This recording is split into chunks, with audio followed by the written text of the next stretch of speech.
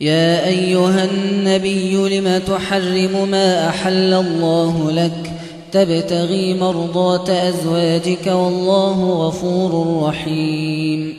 قد فرض الله لكم تحلة أيمانكم والله مولاكم وهو العليم الحكيم.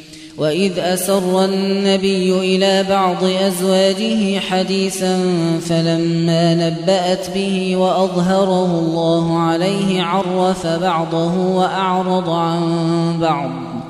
فلما نبأها به قالت من أنبأك هذا؟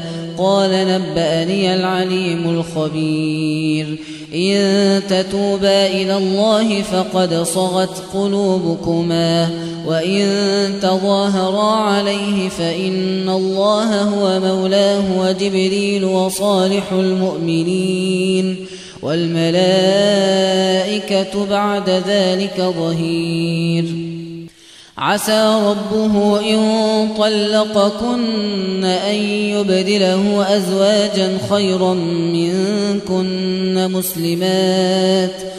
مسلمات مؤمنات قانتات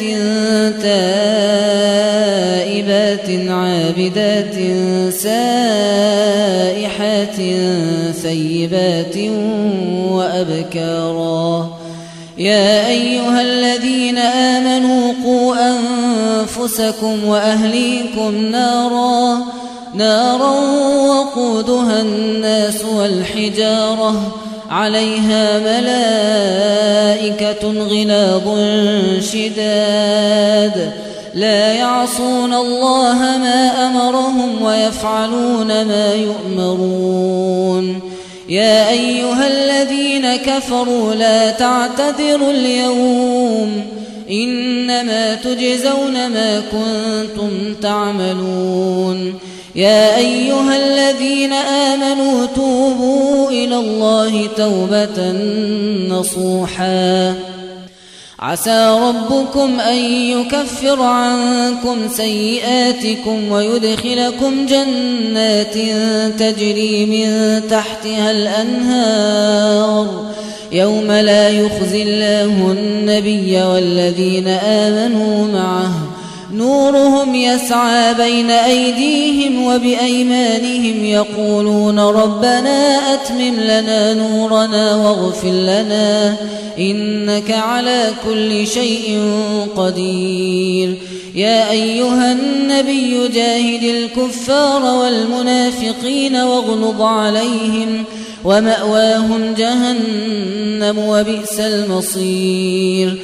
ضرب الله مثلا للذين كفروا امرأة نوح وامرأة لوط كانتا تحت عبدين من عبادنا صالحين فخانتاهما فلم يغنيا عنهما من الله شيئا وقيل ادخلا النار مع الداخلين.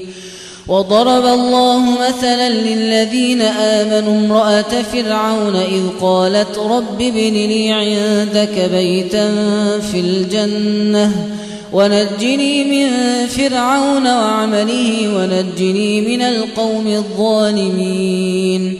ومريم ابنة عمران التي أحصنت فرجها فنفخنا فيه من روحنا وصدقت بكلمات ربها وكتبه وكانت من القانتين.